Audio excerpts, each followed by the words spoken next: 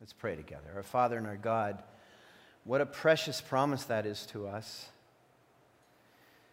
When we understand our own hearts, we realize, oh God, how easily it is for us to be prone to wander, to leave the Lord we love. But those who are yours hear your voice, and they follow you. And you have promised, O God, that those who follow you, those who hear your voice, no one will be able to pluck them out of your hand. For the Father is greater than all, and no one can snatch them. Just as no one can snatch them from the Father's hand, Jesus said, and just a reminder that the Father and I are one. One God who will hold us fast. So, God, as we consider the nature of the sermon subject today, it is truly necessary for us to know this truth. And then, oh God, to live our lives with great thanksgiving for who you are. So strengthen us today and help us, oh Father, as we seek to hear your voice and to follow you. In Jesus' name I pray. Amen. Well, if you're at all familiar with this book, you know that at the very beginning, there's the story of how we came to be. In particular, it says there that God made man and woman in his image. But first he made man, he made Adam. And that man, Adam, was put in the garden to work the garden, to make disciples, as we discovered last week, to fill the earth, to rule over it, to subdue it.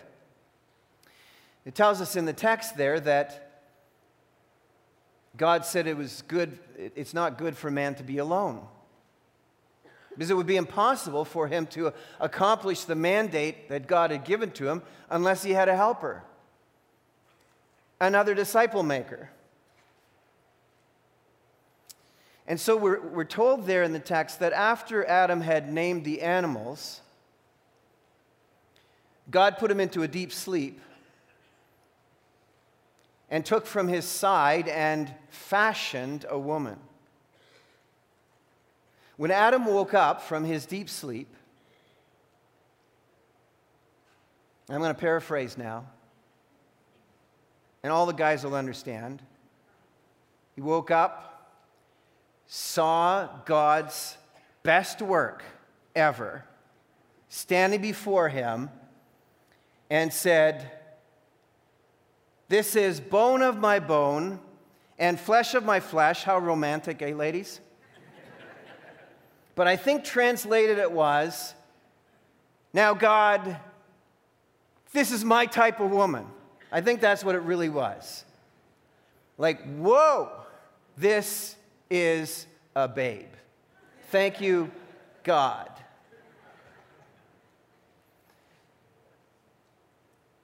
Not one chapter later, well, actually one chapter later, full truth, he is saying, this woman, something like this woman who you placed here, it's her fault. So how did we go so quickly from woe to woe, W-O-E? How did God's very good become very bad so quickly? Why do snakes slither on the ground? Why does the land produce weeds and work produce toil? Why is it such a struggle? Why do women give birth painfully? Why did the first child kill his brother? And why did Christ have to die on the cross? There's a one-word answer. Sin. Sin entered the world. Would you turn in your Bibles this morning, please, to Genesis chapter 3? We want to spend some time there, and I also want to move you forward to a commentary by Jesus' half-brother James. So keep your finger in Genesis 3. But we're also going to look at James 1. I want to read for you the text in Genesis 3. We'll look at James 1, 14 to 15 in a few moments. Now the serpent was more crafty than any of the wild animals the Lord God had made. It's necessary, by the way, for us to hang on every single word. Look at the words that are there. Look at the inflection of the words. Look at the words that are missing all of a sudden. Look at the words that are added. Look at the words. He said to the woman, "Did God really say you must not eat from any tree in the garden?" And the woman said to the serpent, "We may eat fruit from the trees in the garden, but God did say, you must not eat fruit from the tree that is in the middle of the garden, and you must not touch it, or you will die." "You will not surely die," the serpent said to the woman.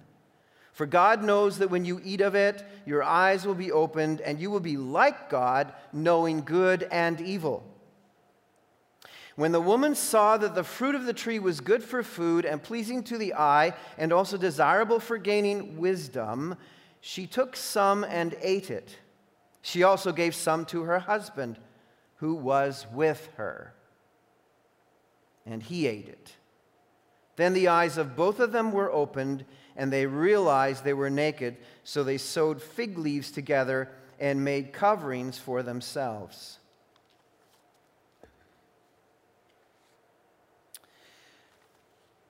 There are lessons, life lessons for us to learn here today. I've got subtitled How Sin Happens, but the subtitle of my sermon is Life Lessons Learned from an O. Henry Barr and Jesus' half-brother James. Now, some of you know that I really like O. Henry Bars. Shamelessly, once again, I parade my desires before you. In fact, you ought to know that some sweet little child girl came up to me this morning and handed me 2 O. Henry Bars. That's the kind of thing that's going on in this church. That's the kind of love that I'm receiving in this church. I didn't realize I didn't even need to bring a prop because I was going to get 2 of them. I only have 3 O. Henry Bars here today.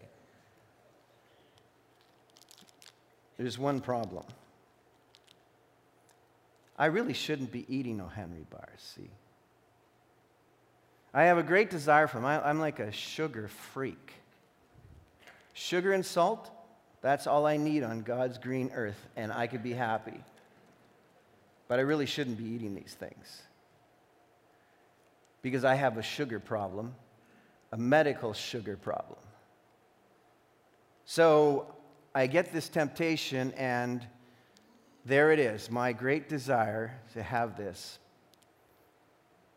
As long as I don't open the wrapper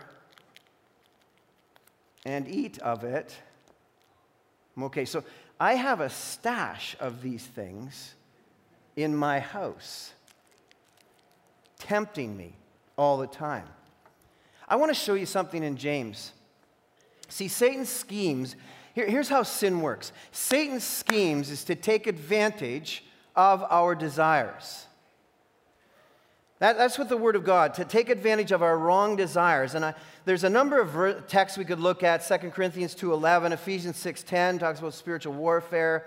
1 John 2:15 to 17. 1 Peter 5:9 talks about Satan prowling around like a lion, looking for who he can devour. We have all kinds of stuff, but I want to zero in on something that's critical. I noticed in Genesis 3, there is a word translated there that really talks about the bottom line issue for all of us. And it is found in verse 6 where it says that Eve looked and she noticed that that the fruit was also desirable. That's the problem word for us. Desirable. If you want to understand the nature of sin, it's entirely connected to our desires. I want to show you here in James. James 1, verse 13. When tempted, no one should say, God is tempting me, for God cannot be tempted by evil. So let's get this out of our repertoire. If you sin, it is not because of God.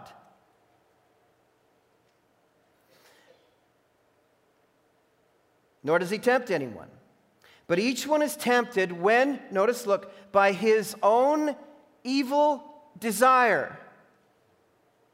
He is dragged away and enticed. Then after desire is conceived, it gives birth to sin. And sin, when it's full grown, gives birth to death. I want to show you here the nature of how sin grabs hold of us. And then we're going to look at the likelihood of how our desires are pulling us into sin.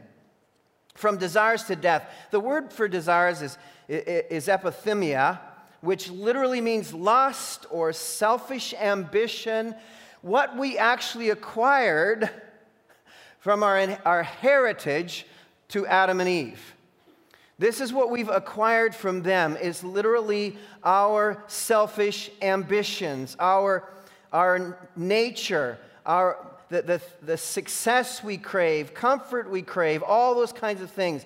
And this is a life cycle that takes place in us of unstopped sin unless we do something about it, unless God grabs our lives. We are gripped by self-interest by nature. We are susceptible, therefore, to evil things, and we are susceptible to the seduction of the evil one. And there's a process that takes place in all of our lives that is laid out for us here in James. There are steps to the process. Desires dictate decisions. Every time. We are the source of our decision. It says in the text, when we are enticed and dragged away. By the way, for you hunters out there, these are hunter terms. Nets and snares is what the words really mean. When your desires, that's how hunters catch things. Snares, nets, lures, fishermen.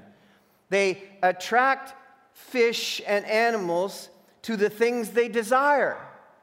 It's exactly the same in our lives. We are dragged off and enticed by our desires. And notice what happens here in the text. When, by his own evil desire, he's dragged away and enticed, then, after desire has conceived, it gives birth to sin. Look at what this says. Wrong desires, impregnated by action, birth sin. I take that chocolate bar right now. It's just a temptation.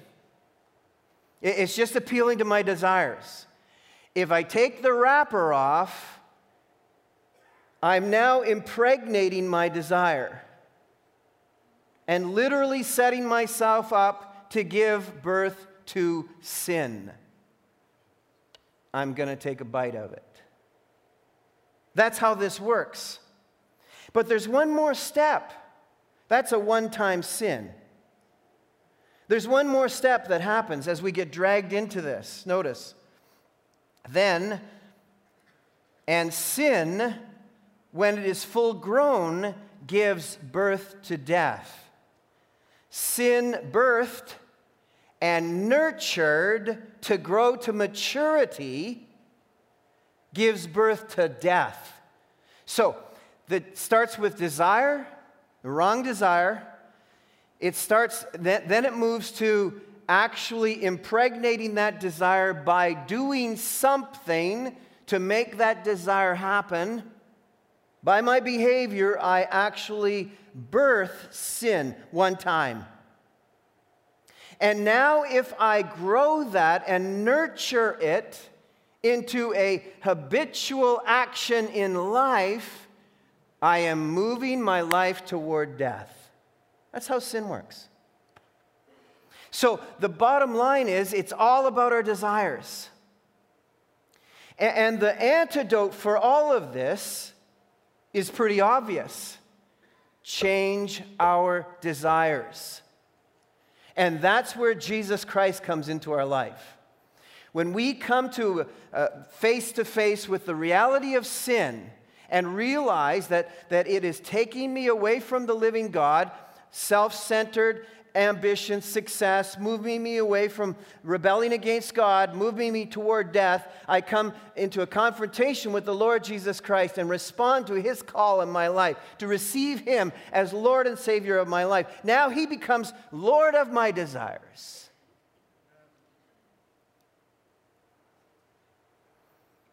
And He enables us by His power to have changed desires. Do we stop sinning? Do our old nature desires go away? Oh no, we battle with those the rest of our lives.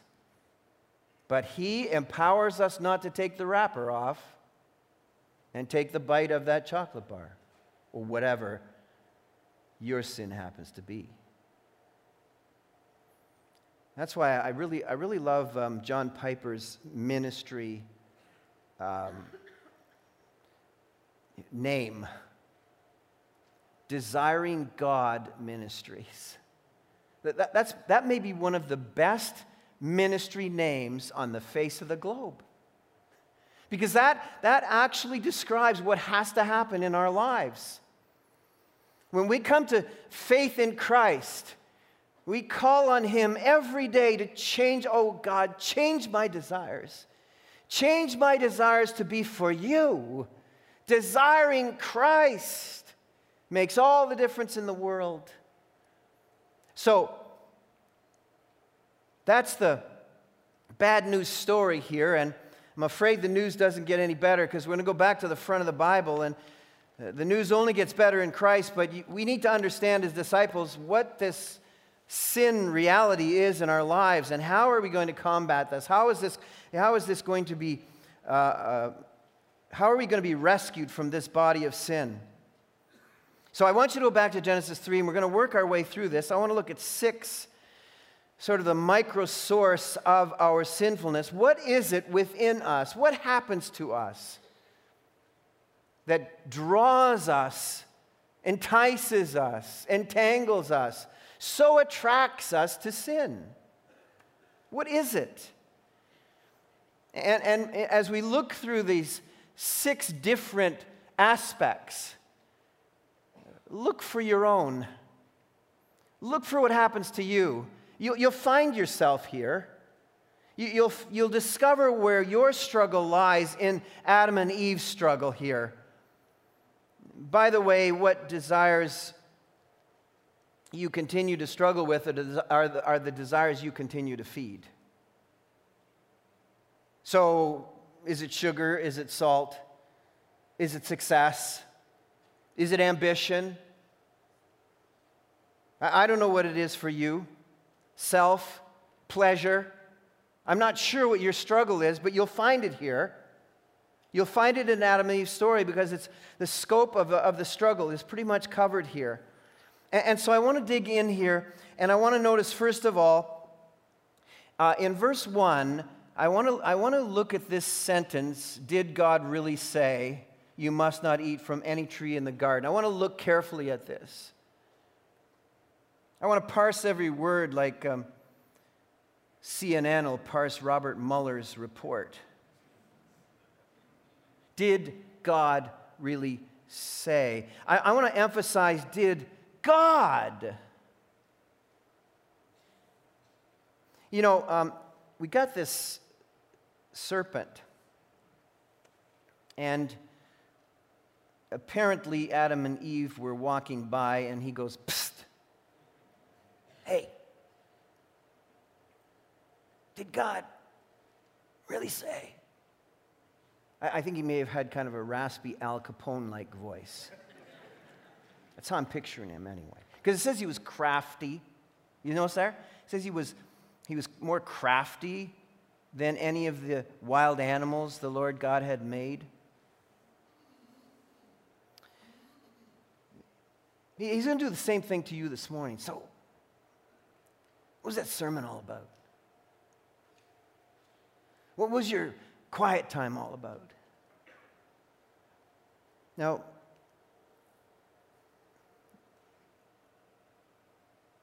he's seeding their thinking with this idea of their life being run by someone else. God.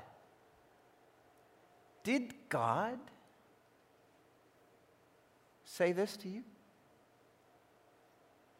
Desire in all of us is independence, to be independent. Now, I hope you noticed that a talking snake wasn't startling to them. Not at all. That's not the startling issue here. Other than this snake was deceptive, crafty, sneaky. What was or should have been startling here is that they are listening to a subordinate. They're listening to a creature that they had been given a responsibility to rule over. One of the really nasty things we allow to go on in our lives is to actually think that we need to listen to Satan. We somehow get this idea that Satan and God are in this duel for power, and nothing could be further from the truth. Greater is he that is in me than he that is in the world. Satan's defeated. And here you've got this serpent who's supposed to be ruled over and dominated. And so I want you to know right up front that Satan can't make you sin. He cannot. He doesn't have the power. He can seduce you, and he does. He can't make you sin. So he's literally saying here to him, hey, God's telling you what to do? What's with that? Or this book is telling you what to do as you walk out, or you bump into somebody, a friend at work. What, this book is telling you what to do? Are you serious? That preacher's telling you what to do? Your husband's telling you what to do? Your wife's telling you what to do? God's telling you what to do. Is that the way it's going to be, Adam and Eve? God is telling you what to do. You like that? Is that the way you want to run your life? No, actually, we would like to run our own lives. In spite of the fact that every ounce of common sense within us tells us we are entirely dependent upon the living God for every breath we take, every beat of our heart, every morsel of food that we place in our mouths, every ray of sunlight that we enjoy, every drop of rain that falls on the fields, in spite of the fact that every ounce of common sense screams at us, you can't possibly be independent. You are dependent upon God. We want independence. By the time a kid is 1.5 years old, they're like, no. They are rebellious little twits. Where did that come from? It's like, I could crush you. I could starve you. You need me. They don't see it. And here you have Adam and Eve. The desire to be independent overwhelmed them. What's the antidote? Go talk to God. That's what should have happened right here is, now, wait a second. You know what? We're going to go back and talk to God. I'm not listening to you. I'm not listening to you, crafty serpent. I'm going back to talk to God. Because after all, He's the one who initiated the command. Prayer is an act of dependence on God. Go to God, beloved. When that wells up inside of you, oh, I want to run my own life. Oh, I'm not sure I want to do what God tells me to do. Run to God as fast as you can. Pray to Him. Prayer is the antidote. It is an act of dependence. The Bible tells us, submit to God. Draw near to Him. He draws near to you. Resist the devil and he will flee from you. And so will your evil desires. So that's the first, the desire to be independent. But I want to keep motoring along here. Notice, I want to put the stress now on the word did. Okay? The first stress was on the word God. Really? God? Are you serious? That's the way you're going to run your life? And the next stress I want to look at is the word did. Did God really? Are you really happy with the way your life is? I mean, seriously, did God now take away another thing from you? Are you serious? Are you happy with the way things are? Are you happy with the way God is running the universe? We've been 6 months in. You happy with your life right now? How's God treating you? How often is that voice whispering in your ears? You getting your fair share? How's this Christian thing working out for you? What are you needing in this life? Think about it. Look around. You're struggling. Your potty-mouthed friends aren't. You're not feeling very well. You're struggling with health. Everybody else seems to be doing all right. Is God really looking after you? I mean, did God? Is He really helping you out?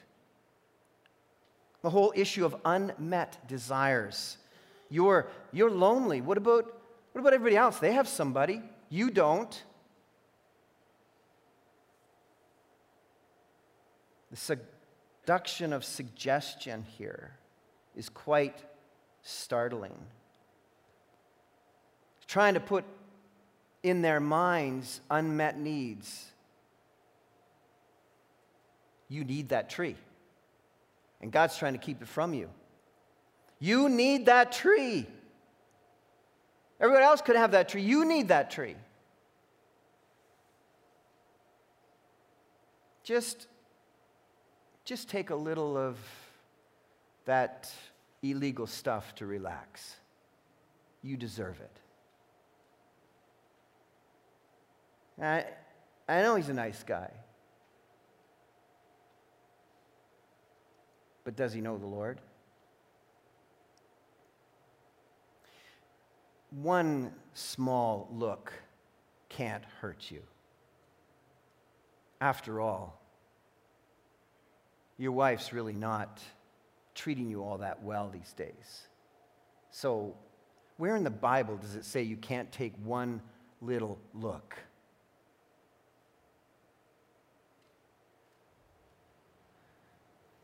That's how it starts. How are we going to deal with that? Unmet desires. Did God really? The only way is to ask the Lord to work over our hearts and our desires. Lord God, help me to desire things above.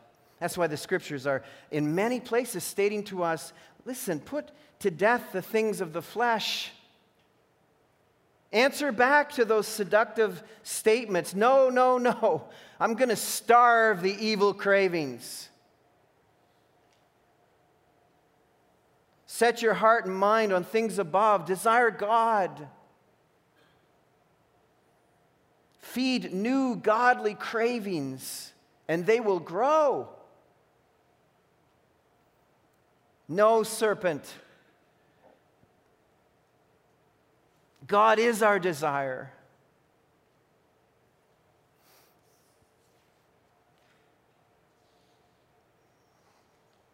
we keep looking at the sentence.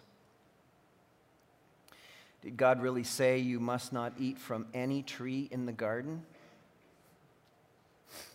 This is how God's way of blessing is turned into resentment. How God's wonderful offer of blessing to them turns into an attitude of restriction. See what he's done with the word here? Here's what God really said in Genesis chapter 2, verse 16. I want you to notice the contrast. And the Lord God commanded the man, you are free to eat from any tree in the garden, but you must not eat from the tree of the knowledge of good and evil. The serpent says, did God say you must not eat from any tree in the garden? Do you see that? Do you see the wickedness of the evil one to twist Scripture so it sounds a blessing turns into a restriction?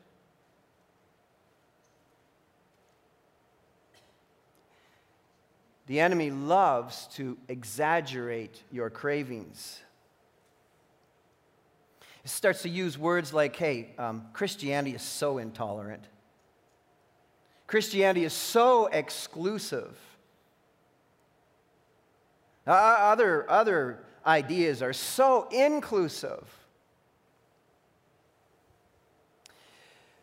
The Word of God says that everyone who calls on the name of the Lord may be saved. Everyone who calls on the name of the Lord may be saved. Does that sound restrictive to you? Does that sound intolerant to you? Does that sound exclusive?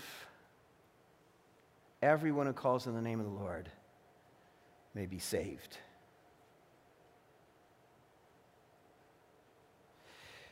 You ever visited Niagara Falls? Do you notice they have a fence up along the cliff there? I don't see anybody walking up and down the street in Niagara Falls with a big plaque card saying, the community leaders of Niagara Falls are so restrictive. They have a fence up that prevents us from walking off the cliff. Isn't that just an act of care? God's barriers, God's boundaries are acts of care. But Satan goes out, he exaggerates the cravings from any tree. Does God say you can't eat from any tree? No, God said we're free to eat from any tree except. In other words, all the trees are available to us except for one. And you notice how he started to work over Eve, because she starts to do some nasty things with God's word as well in verse 3.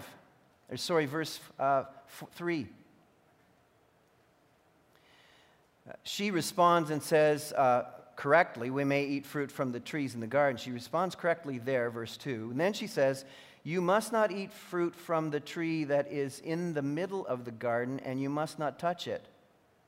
When did God ever say that? He's already worked over her mind now that she thinks God is more restrictive than he actually is. He never said you can't touch it. He said you can't eat it. I notice she also takes away the title that was used, the Lord God. You see in verse 16 it says, and the Lord God commanded the man. And Eve has truncated his name to but God. Instead of saying the Lord God, she took away his lordship.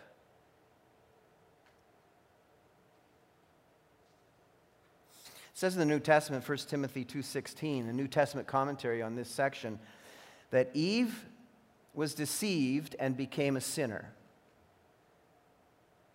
Now the helper has become a hindrance to her husband. But it also says Adam chose to sin and became a sinner. So Eve was deceived and became a sinner.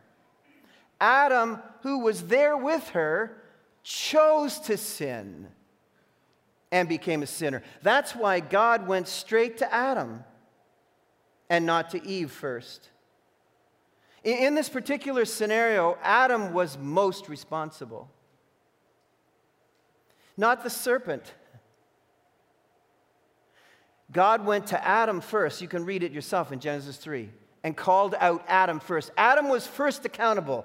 Adam, why didn't you put your big boy pants on and lead your family? You allowed your wife to be deceived, and he was held accountable for that. Men, you are responsible to lead your families in the truth. God holds you first accountable. And then he comes to Eve. And of course, what does Adam do? He blames his wife. What does Eve do? She should have blamed her husband, by the way. She really should have. That man you gave me, who was supposed to know what you told him, because you spoke to him, not to me. He didn't tell me that I shouldn't take this. But she blamed the serpent, and then God goes to the serpent. The idea of exaggerated cravings. The fourth thing I see here is, did God really say? Let me see. She takes a run at interpreting the command, adding her own interpretations. We have among us desires that begin to sit in judgment of God. I can't tell you how many times people have come and said to me, what?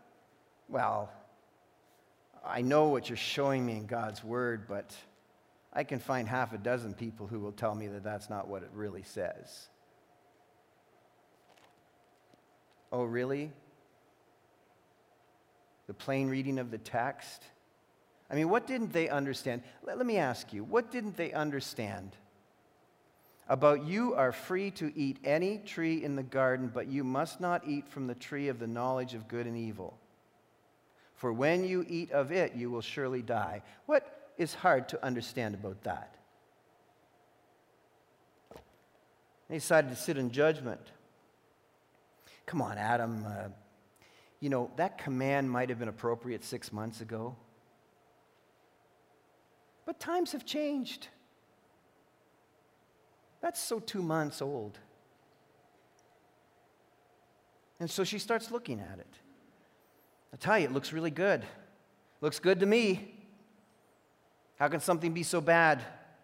It feels so good. Are we ready, Addie? That's what she called Adam. Addie.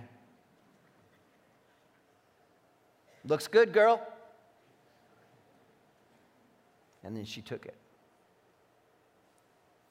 Tastes good, looks good, feels good, probably good.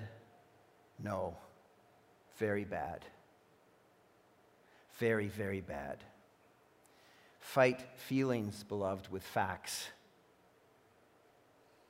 There's a whole Canadian judicial system that is being rewritten to accommodate people's feelings without a shred of objective science or logic, no regard whatsoever for the queen of science itself, theology, but based on people's feelings. That's how we got into trouble in the garden in the first place. Abandoning facts in favor of feelings. They will do you in every time. Feelings are great to go in the back of the bus.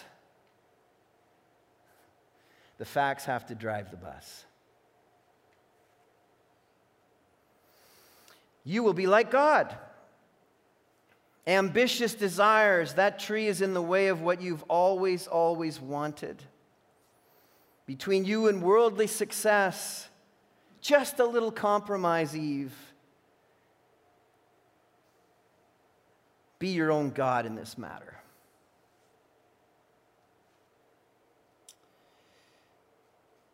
Here's the thing. They had been told they were made in the image and likeness of God already.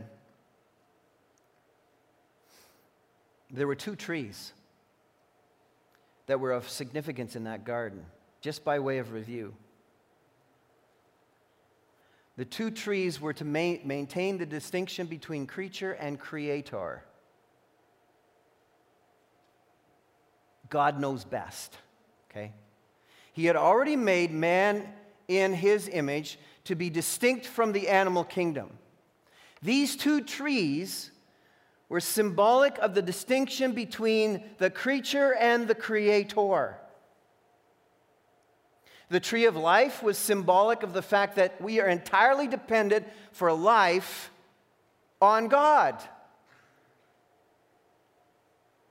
And the tree of the knowledge of good and evil was to make certain, symbolically, we understand that God is responsible for moral choice. And that if we are left on our own independently to make our own moral choices, we turn everything into chaos. Is that not true? Was God not right? Of course he is right. And here's the thing. Each of us might sit here and say, I wish my wife and I had a shot in the Garden of Eden. We could have set this up a whole lot better for everybody else. We would have done what God told us to do and everything would have worked out fine. Really? Here's the thing. The first two people who had not yet sinned, we don't even know what that's like. The first two people who had not yet sinned had a choice. The tree of life, choose life, or choose independence. And you know what we do? We choose independence every single time. It's the sad reality of being a creature. We don't choose life. Unless God had rescued us from choosing death, choosing independence, we would not choose life. That's the story of salvation. Our Savior came to rescue us because we choose independence. We choose rebellion. And he chooses us and enables us to choose life. Practice contentment, beloved. Contentment to know that we are a creature and God is creator. Instead of rushing to the tree of life, how distressing they rushed to the tree of death. The final desire is, you will not surely die. How reckless, the desires that foster unbelief. Eventually, if you feed your cravings, your evil desires long enough,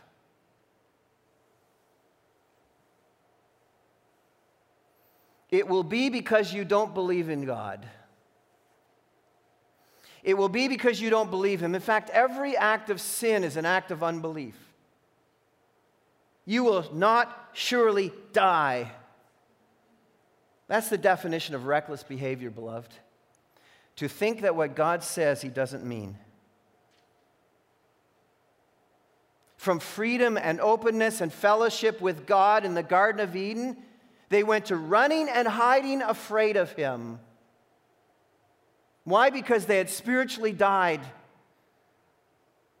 By disobeying God, they spiritually died. And now their spiritual fellowship, their connection, the spectacular connection they had with God, is now died as well. And physically, their bodies began to die. As the fullness of sin sets in, the wages of sin is death. Outwardly, we are wasting away. Why? Because of sin. Sin sends us into hiding. You know what God does? God brings sin out of hiding, forgives us, and forgets about our sin, and hides us behind Christ. Wow. Here's the choice, beloved. Here's the choice.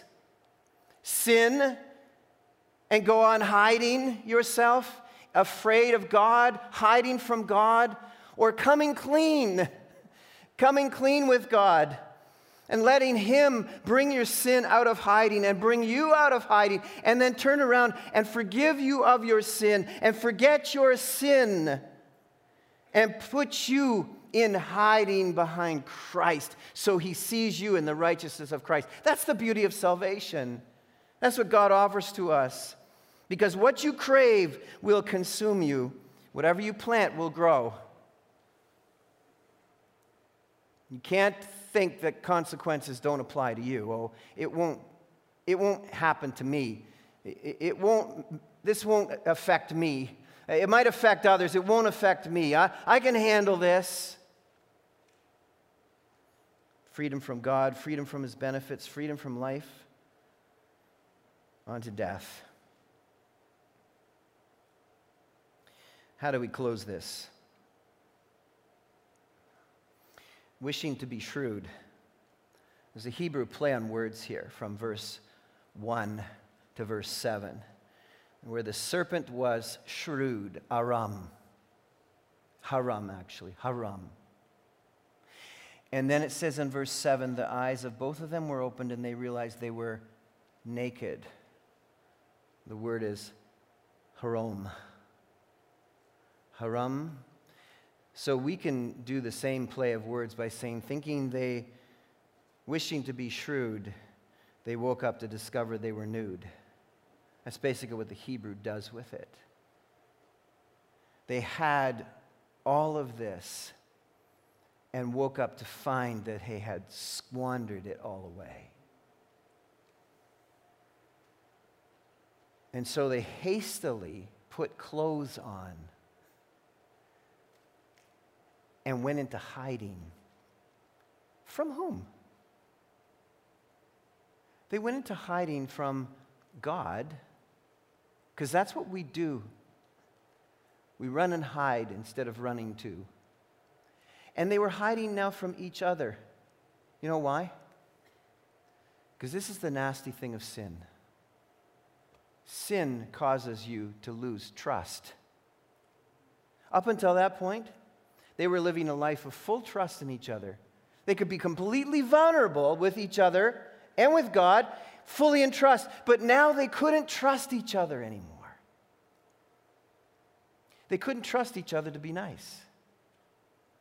They now knew that they were selfish and self-centered and that they were out for themselves. In fact, Adam threw Eve under the bus the first chance he got, saying to God, this woman can't possibly be the will of God for me. Wait a minute, Adam, she is the only woman around. She has to be the will of God for you. No, it wasn't about Eve, it wasn't about Adam, it was about sin. It's always about sin.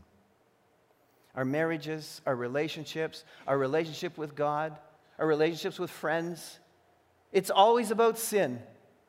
And when we sin, we hide. And we lose trust. And we're afraid. And Jesus offers us rescue from all of that. Come unto me, all you who are weary and heavy laden. What do you think the heavy laden is? Heavy laden with sin. Come to me. I'll give you rest. You can trust me. You don't have to hide from me. You don't have to be afraid of me. You come to me. You bring your sin and yourself out of hiding, because I already know. And I'll take that sin and I'll bury it as far as the east is from the west. I'll never, ever think of it again. I'll never, ever see it again. And I will bring you out of hiding, and I will hide you in my Son, the Lord Jesus Christ. And I will see you in him as perfect, holy, righteous. Be not afraid. Come to me. Beloved, today, I don't know what you're struggling with out there. I don't know how you saw yourself in this. I don't know where your struggle is in your relationship, in your marriage. I don't know where trust has been broken. But I can tell you that the solution is Jesus Christ and rejecting sin in your life. Reject evil cravings. Reject wrong cravings. And desire Christ. And act upon it. And your life will be revolutionized by the living Jesus. He promises it to us. Will you take him up on it? Our Father and our God, oh Lord, thank you. Thank you for the rescue. Thank you for the way out of this mess, oh God. Come and be my disciples, you say. My sheep listen to my voice. They follow me. They say no to sin and yes to me. And I put them in my Father puts them in my hand, and no one's allowed to snatch them out of there. He and my Father are one. Oh, Lord, I pray this morning. I pray for my brothers and sisters here this morning. You invite us to bring our sin and finally be set free and forgiven. Lord, would you do that today for Jesus' sake? Amen. God and our Father, who is it that breaks the power of sin that has settled itself into our lives? Sin that leads us to death, oh God. Oh Lord, this is an important watershed moment to choose life, not independence, to choose Christ, not rebellion, to choose abundant life and not sin that leads to death. So, Father, I pray for my brothers and sisters this morning. Nothing is hidden from you.